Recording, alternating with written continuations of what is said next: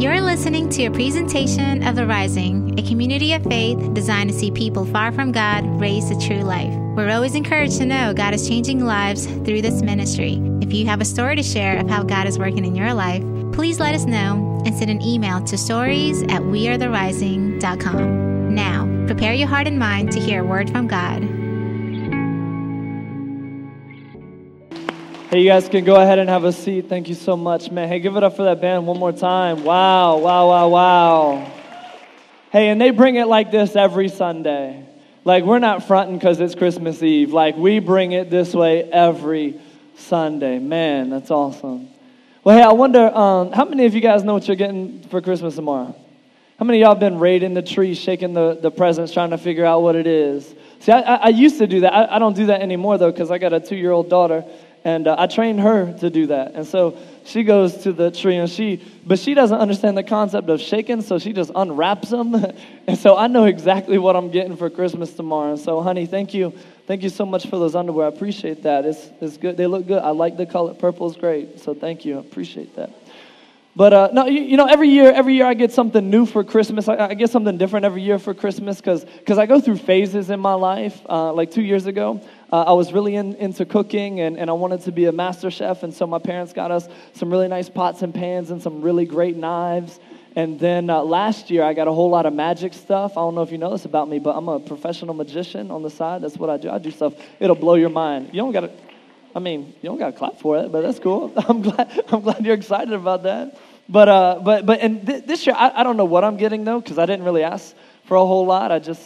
So I have no clue what I'm getting tomorrow. But every year I get something different, but I also get the same stuff every year. There's stuff that I can count on getting every year. Like I know tomorrow I'm going to get a stocking full of oranges from my mom. I don't know why that is, but ever since I was little, she always gave me a stocking full of oranges. I think because they're cheap and they fill up the stocking. And so I just felt like, awesome, I got a whole bunch of stuff.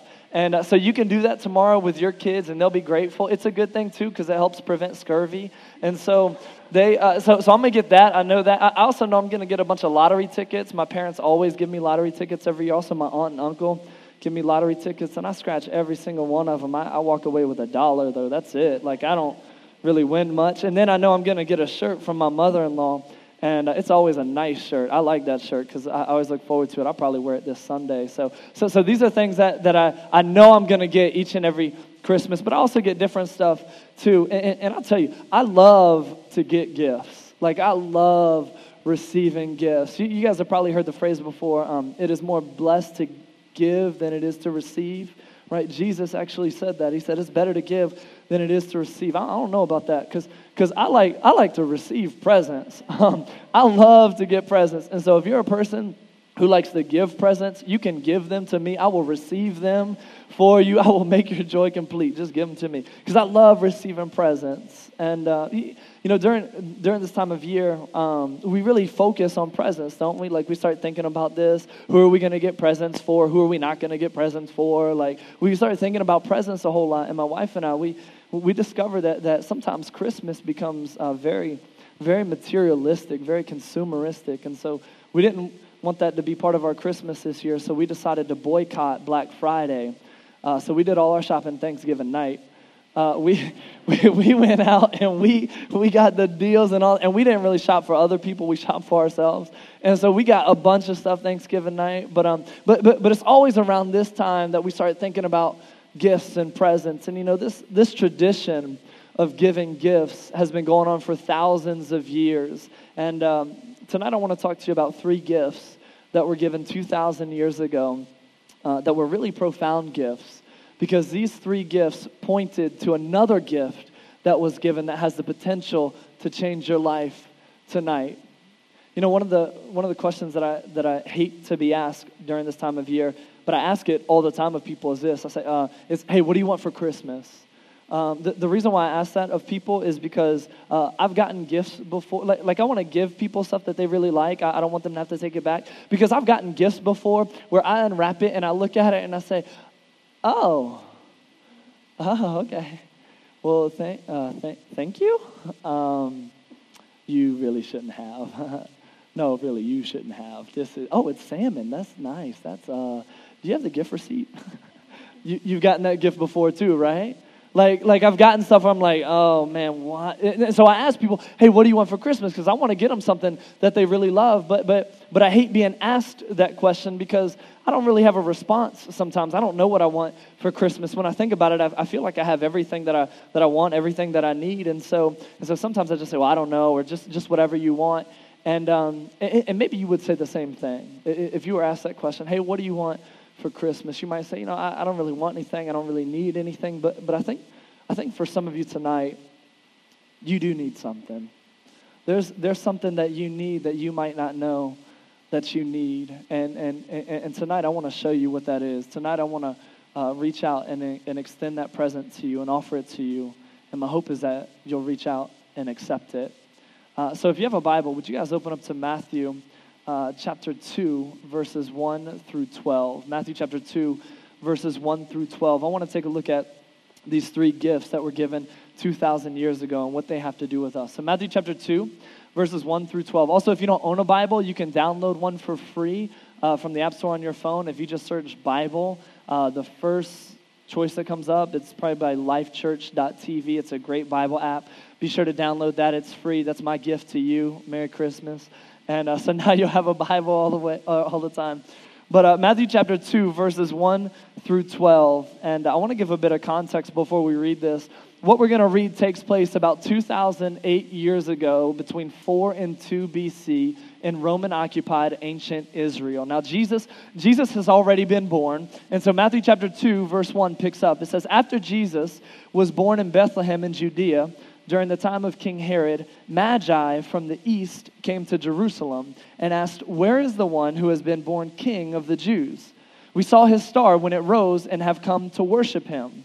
Verse 3, when King Herod heard this, he was disturbed, and all Jerusalem with him. Now, King Herod is the Roman-appointed king of the region of Judah in ancient Israel.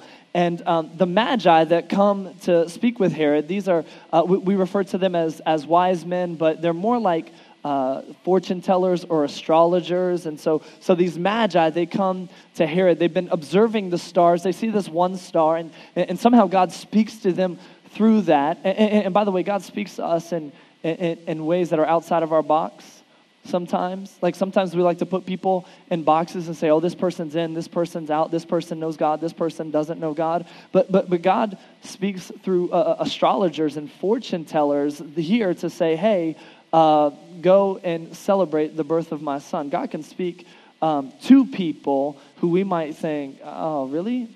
Because the truth is that God loves all people, and God wants to show all people his son and bring all people to his son. I'm not saying that he speaks through fortune tellers and things like that, but he can speak to them. And so he's speaking to these guys. They go to King Herod and they say, Herod, where is the king of the Jews? Now Herod doesn't really know anything about this, and when Herod hears this question, he's a little disturbed here because Herod is the king. And there's no room for another king. And so he starts to get insecure and paranoid because he's hearing about this other king. He thinks this king that was born is going to take over his throne. And so we see in Matthew chapter 2, verse 4, it says, when he had called together all the people's chief priests and teachers of the law, he asked them where the Messiah was to be born. And so he hears, oh, it's the king of the Jews. Well, let me bring all the Jewish religious leaders together and find out what is this all about. And so he says, hey, where's the Messiah supposed to be born? This word Messiah means chosen one, means sent one of God. See, for hundreds of years before this time, there were these rumors and prophecies about this king who would be born, this Messiah of God who would redeem Israel, who would restore the world. And so they respond to him about these prophecies. Verse 5, well, in Bethlehem in Judea, they replied, for this is what the prophet has written. But you, Bethlehem, in the land of Judah, are by no means least among the rulers of Judah. For out of you will come a ruler who will shepherd my people, Israel. Verse 7, Then Herod called the Magi secretly and found out from them the exact time the star had appeared. He sent them to Bethlehem and said, "Go and make a careful search for the child. As soon as you find him, report to me so that I too may go and worship him." And one of the things that we discover later on in this passage is that Herod actually doesn't want to worship this newborn infant, but instead he wants to kill him. Because again, he's paranoid, he's insecure. There's this new king that's been born. There's only room for one king. And so verse 9 says, after they had heard the king, they went on their way, and the star they had seen when it rose went ahead of them until it stopped over the place where the child was. When they saw the star, they were overjoyed. Verse 11, on coming to the house, they saw the child with his mother Mary, and they bowed down and worshipped him. Then they opened their treasures and presented him with gifts of gold, frankincense, and myrrh. And having been warned in a dream not to go back to Herod, they returned to their country by another route. Skip down to verse 16. When Herod realized that he had been outwitted by the Magi, he was furious, and he gave orders to kill all the boys in Bethlehem and its vicinity who were 2 years old and under, in accordance with the time he had learned from the Magi. Now, often when you and I think about the Nativity, when we think about the Christmas scene on Christmas cards, we see how it's pictured. There's this baby infant Jesus who's born in a barn, and here's sweet little 8-pound, 6-ounce newborn infant Jesus. Don't even know his first word yet. And he's there laid in a manger. And a manger is a feeding trough. And so we see this, and then there are two parents right around him, and they're smiling, basking in the glow of his holiness. And then we see all the barn animals, and they're cute and cuddly, and they're all smiling, going around looking at Jesus. And then we see the shepherds and the sheep, and then there's the three wise men, right? We three kings of Orient are. That's why I don't sing. But they're all there, and we know that there's three because they bring three gifts. Not really. We don't know how many magi they were. There could have been more than three. There could have been only two, but we know they bring three gifts. And then we know that there's a little drummer boy who has no gift to bring. Pa-rum-pum-pum-pum. What is that? Like, this guy gets off cheap. He doesn't even have to bring anything. He just plays a song on a drum. Like, I can pa-rum-pa-pum-pum. Like, what is that, right? And so, and you know, too, when you got a little baby, you don't want somebody playing a cadence on a drum. Because listen. So help me, this baby just fell asleep. And if you wake him up, all right? Like, that's how it is with a newborn. And so he's there. He's not a parent. He doesn't know what he's doing. And so this is the nativity scene. This is what we see. But and most of it is accurate, except for probably the drummer boy wasn't there. But also the Magi weren't there. See, the night Jesus was born, the Magi weren't there. The Magi came much later. We see that because Matthew starts off, it says, after he was born. And then the Magi go to a house. Well, Jesus was born in a barn, and then Herod decides to kill all the infants in Bethlehem who are 2 years and younger. And so this is sometime after Jesus is born that the Magi come to bring their gifts, and they bring three gifts. They bring gold, frankincense, and myrrh. And tonight I want to talk to you about each of those gifts and what those means, because these are prophetic gifts. These are gifts that are saying something about Jesus, but they're also saying something about who Jesus is to us. And so the first one that we'll look at is gold. Gold is a element that, as we think about it, it brings up images of royalty. It brings up to us images of kingship and kingdoms, right? And many kingdoms were quantified based on the amount of gold that they could amass. If they had a whole lot of gold, then they were a powerful kingdom. If they didn't have much gold, they weren't that powerful. And kings, just to show their power and their wealth, would overlay anything and everything they could with gold just to show how prestigious they were. And we also see, too, that when the Magi come to look for Jesus, they refer to him as the King of the Jews, because there was this prophecy that was circulating that one day there would be a king that was born, someone in the line of King David. And David was one of the greatest kings in the history of Israel. And so there would be one sent from God, born in that line. And so when the Magi bring gold to Jesus, what they're saying is Jesus is a king, but not a king like you and I think about. See, you and I, it's hard for us to resonate with this whole kingdom king kind of mentality because we live in a democracy, and so we don't really understand it so much. But in a kingdom, the king was the person who had the final say. He was the ultimate authority. He ruled over everything. And so when the Magi are saying that Jesus is the king, what they're saying is that he has the final authority, that he rules over everything. But he's not a king like we think of. He didn't come to set up an earthly kingdom. Rather, Jesus came to set up a heavenly kingdom. Not necessarily some kingdom up in the sky that floats out somewhere, but a kingdom here on earth that's the life and the way of heaven. See, maybe you've heard this phrase, the kingdom of heaven, and here's what that means. Here's what we're talking about when we say that. When we say the kingdom of heaven, what we're talking about is a whole different lifestyle, a whole different way of living. Jesus came to bring the kingdom of heaven here on earth. Well, what does that mean, and what does that look like? Just imagine for a second that you're in heaven. How would life be in heaven? Well, I'm sure there'd be love in heaven. There'd be peace.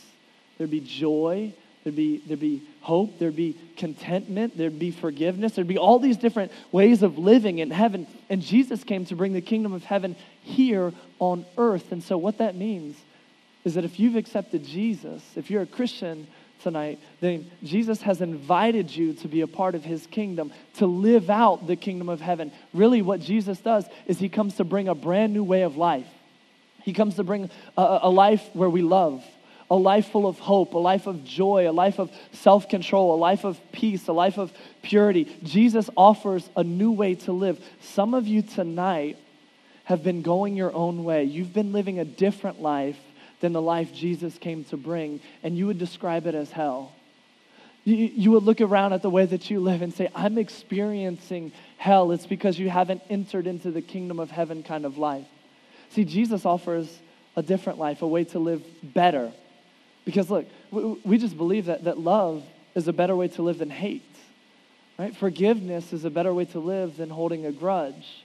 Having peace is a better way to live than being anxious all the time. Jesus comes to offer us a new life, a different kind of life, a better life. And some of us, we've gotten into situations in our life where we look around, and maybe you're there tonight, where you look around and you just say, I hate where I am. I hate where I am. And sometimes we get misguided and we look at our situation, our circumstance, and then we blame God for it. We say, God, why did you do this to me? Why did you allow this to happen? But the truth is, if we're honest with ourselves and we looked at everything that led up to that, it's because we were following our own way. See, we got there because we were following our own way, and then we get there and we say, God, what's wrong with you? And then God looks at us and he says, I just let you have what you wanted. See, you and I, oftentimes we follow our own way, but Jesus is offering us a different way. I think that some of us could avoid the hurt and the pain that we experience in our life. We could experience the hell in our life if we would just surrender our lives to Jesus and say, would you be my king? Would you be my leader? Would you be my Lord? I want to give you everything. Would you just take it and lead me and guide me? I want to live your way of life. But often, like our response to God is this. It's like, hey, God, you're really awesome at that whole creation thing, and like you're keeping the galaxies going and all that stuff, and the solar systems and the planets are moving, and that's really great. And you watch over the birds and the rocks and the waterfalls, and keep doing that. You're great at that. But God, I don't think you know much about finances. And so I'm going to hold on to my finances. I'm going to manage my bank account and do it on my own. And how's that gotten you? Where's that gotten you? God, you're really great at all those miracles and all that stuff. I mean, feeding 5,000, wow, and then parting the Red Sea, that's awesome. But I don't think you know much about dating relationships, so I'm going to manage that myself, and I'm going to do that on my own. And where's that gotten you? Where's that gotten you? God, you're really great at the whole creation thing and everything like that, and that's really cool. But I don't really know if you know much about careers, and so I'm going to handle my career and the ethics there and how I interact with people, and I'm going to do. And where's that gotten you? See, sometimes we like God as an idea and someplace that we go and visit on Sunday, and yes, God and all this stuff or whatever. But when it comes to our everyday life and areas of our life, there are sometimes where we section those off, where we keep them separate from Him, and we say, God, you can't be the king of this area of my life. I want to be in control of this. I want to lead this my own But what God is doing is he's saying, no, let me be the king of your life, all of your life, every aspect of your life. Give me your wallet, give me your career, give me your family, give me your relationships, give me everything because I know what's best and I want to help you through life. I want to be your king. And God is a good king. God is a good leader. God's way of life is the best way of life. And so the Magi bring gold to signify that Jesus is a king. And some of you today need to make the decision to make God the king of your life. To stop holding out, to stop running from him, to stop trying to do it on your own because you've been doing it on your own and it hasn't gotten you anywhere good. And it's time to submit to him. So the Magi bring gold. Another gift that they bring is frankincense. Frankincense is an aromatic resin that comes from the camellia tree. And this is a resin that was used as an ingredient in the incense that the priests would make in the Old Testament scriptures. And so the priests of the Old Testament would put together this incense. They would enter into the tabernacle, which is the tent of God. They would light this incense as a form of worship to God. And so the aroma of the incense would fill the tent as they did their priestly duties. Now, what a priest would do is they would be the representative between the people and God. They would be the mediator, the go-between. So they would go to God on behalf of the people and represent them to God. And so in order for them to do that, though, they needed to know the people they were representing. And so the priests were very familiar with the people of Israel. They knew the sin of the people. They knew the flaws. They knew the shortcomings. They knew what was wrong with these people. They also knew their pain. They knew their hurt. They knew their trouble. They knew their sorrow. And they would bring this before God and make intercession, plead with God on behalf of the people. So this is one of the things the priests would do. Another thing they would do on a yearly basis is they would take a lamb into the tabernacle. And in a symbolic way, they would place their hands on the lamb. And when they did that, what was happening was they were transferring the sin of the people they were representing onto the lamb. And then they would sacrifice the lamb. See, the lamb would give its life so that the people could have life. See, the thing is, the sins of the people, everything that separated them from God was laid on the lamb. And when the lamb died, it was like their sins died. And so they could be made right with God. They could have a relationship with God. And so these are some of the things that the priests would do. And so when the Magi bring frankincense, what they're saying is that Jesus is our priest. And so what does that mean, that Jesus is our priest? It means that God is not some cosmic being just kind of swirling out there somewhere. He's not some idea that we simply assent to, but God is near. God is close. God is with us. God knows your faults, failures, and flaws, and he loves you even in that. He loves you with all your scars. He loves you with your past, with your pain, everything. Jesus knows everything about you, and that shouldn't scare you because he loves you even in the midst of all that. It means that Jesus loves you in your pain. He knows your sorrow. He knows your suffering. And he's not out there wishing you well, but instead he's here with you now going through it. So you're not alone in whatever it is you're experiencing. It might be depression. It might be the pain of a miscarriage. It might be coping with how do I pay the next bill? It may very well be a divorce that you're in the midst of. Whatever your pain, whatever your sorrow, somebody tonight is wondering, is there more to live for? Is this it? And there's despair that you have, and you're not sure if you should go on anymore. And Jesus is with you in the midst of your suffering. He's with you in the midst of your sin, and he knows you, and you're not alone. I once heard a story about an old Hasidic rabbi named Levi Yitzchak of Berdichev from Ukraine, and he claimed that he learned the true meaning of love from a drunken peasant in a pub on the hillsides of Poland. He said he walked into the pub and there were these two guys sitting at the bar, gloriously drunk in their drink, each with their arm around the other, each assuring the other of how much they loved one another. And then Ivan suddenly said to Peter, "Peter, tell me what hurts me." Blurry-eyed, Peter responded, "How should I know what hurts you?" And Ivan's answer was swift. He said, "If you don't know what hurts me, how can you say you love me?"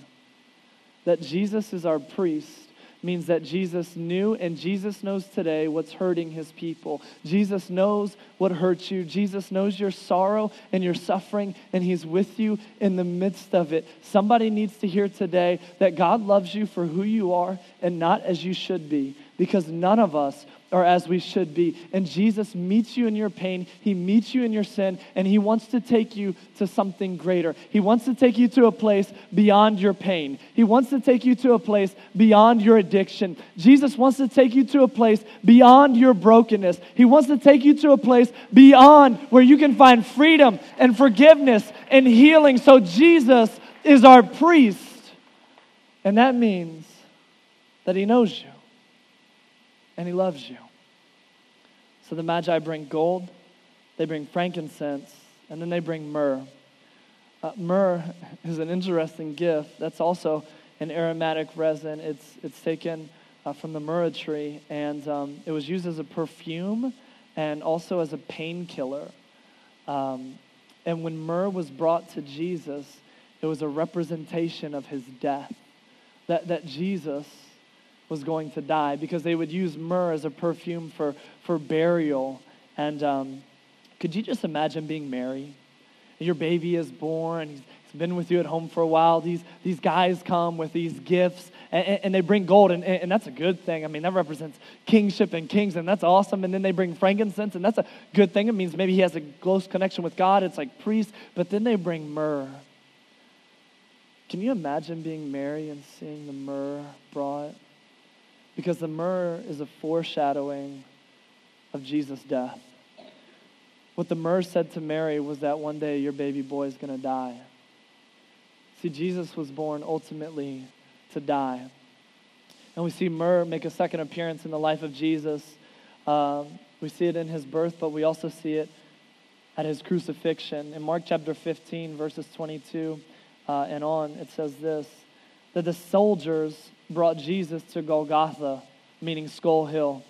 They offered him a mild painkiller, wine mixed with myrrh, but he wouldn't take it, and they nailed him to the cross. Can you imagine being Mary, seeing your baby boy about to be crucified, and then they offer him myrrh? You see the myrrh again. How must Mary's heart have broken when she saw the myrrh? The gift that the Magi gave so long ago made its prophetic appearance one more time at the death of Jesus. And see, Jesus died so that you and I can have life. That brings us to a fourth gift. See, the Magi brought three gifts, gold, frankincense, and myrrh, but it all pointed to a gift that Jesus gave us. Tomorrow we're going to celebrate the birth of Jesus, and usually on your birthday you get gifts from people, but Jesus actually gives us a gift. And it was the gift of his life. Jesus gave you and I a gift. See, tomorrow when we celebrate the birth of Jesus, we don't celebrate the birth of a baby. We celebrate the birth of a Savior. And sometimes Saviors get sacrificed. And Jesus became the sacrifice for you and I. What we discover in Scripture is that you and I are guilty of sin. Like none of us are perfect. All of us have rebelled against God. We've all done wrong in our life. I don't think I need to convince you of that. I think we all understand that, yes, we are imperfect people. We've been searching for meaning. We need something. And because we've sinned, because we've rebelled against God, because we've gone our own way, we refused at times to make Jesus our King, we are separated from God.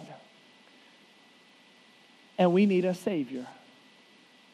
See, just as the priest would take a lamb and lay his hands on the lamb to transfer the sin of the people onto the lamb, Jesus never did that, but he was our priest.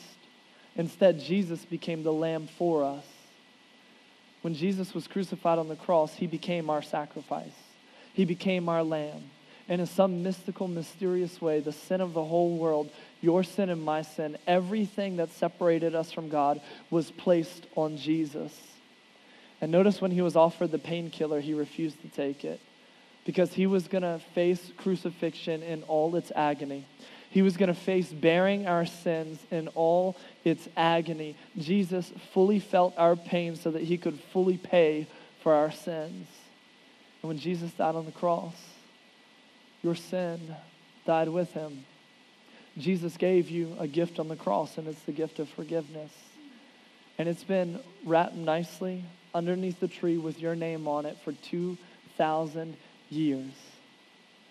And just like with any gift, it's not yours until you reach out and accept it. The way that we accept the gift that God has given us is to believe that Jesus died for us. To believe that he really did die on the cross and that he rose again from the dead 3 days later. We believe that was true. And the way that we accept it is to believe it and then to be baptized into him. I gave you an opportunity earlier. I want to give you one more opportunity in a moment. You don't have to make the decision tonight. My hope, though, is that there's at least somebody here who needs to make that decision and that you won't put it off. See, you can have a tree wrapped you can have a present wrapped under the tree tomorrow for you. It has your name on it. But it's not yours until you grab hold of it, unwrap it, and claim it for yourself. God has already forgiven you. If you've never even accepted God, he's already forgiven you. He's given you a gift. And it's there, waiting for you to reach out and accept it, to claim it as yours. And so, in a moment, I'm going to ask if you want to make a decision to accept Jesus, if you want to be baptized into him, like I said, we planned and prepared for you to do that. When Jake plays this song in a moment, I'm going to ask that you would go to the back. We want to talk to you about it. We want to pray with you. We want to get you ready. And we can baptize you tonight. And you may think, well, I'm not good enough. You're right, you're not. But Jesus makes you good enough. Jesus made you good enough on the cross. You may say, well, I got to get some stuff straight in my life first. No, you don't. Because if you could get your life straight, you wouldn't need Jesus. And so I don't know what the excuses are. I don't know what you're thinking through in your head. But you know it's you tonight because there's adrenaline racing through your body as I'm talking about this. You're saying, that's me, that's me, that's me. But it can't be me. It's embarrassing. I don't know if I can do this. And you're coming up with excuses. Fight those excuses. Make that decision. Jesus, he was God. And when he was on the cross, he could have come down at any time. He didn't have to stay there. But he chose to stay on the cross. And I think the reason is because he thought about you. It's because he thought about me. I think Jesus stayed on the cross hanging there. And he whispered your name. And he saw your face before him. He said, I'm doing this for Julie. I'm doing this for John. Jesus, I believe he whispered your name and he saw your face. And that's why I stayed on the cross. He's given you a gift. And so will you accept it? Hey, I want to introduce you to somebody. Her name is Danielle. Danielle, would you come on up here? Would you give it up for Danielle?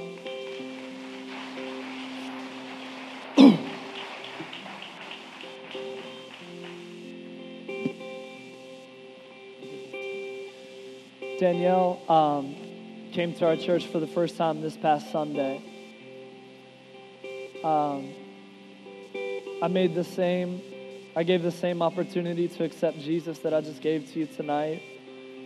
And Danielle responded to that. It was her first time ever coming to our church. And I talked with her briefly before we baptized her. I said, Danielle, tell me your story. What led you here? And she said, this past Saturday, I was going to end my life.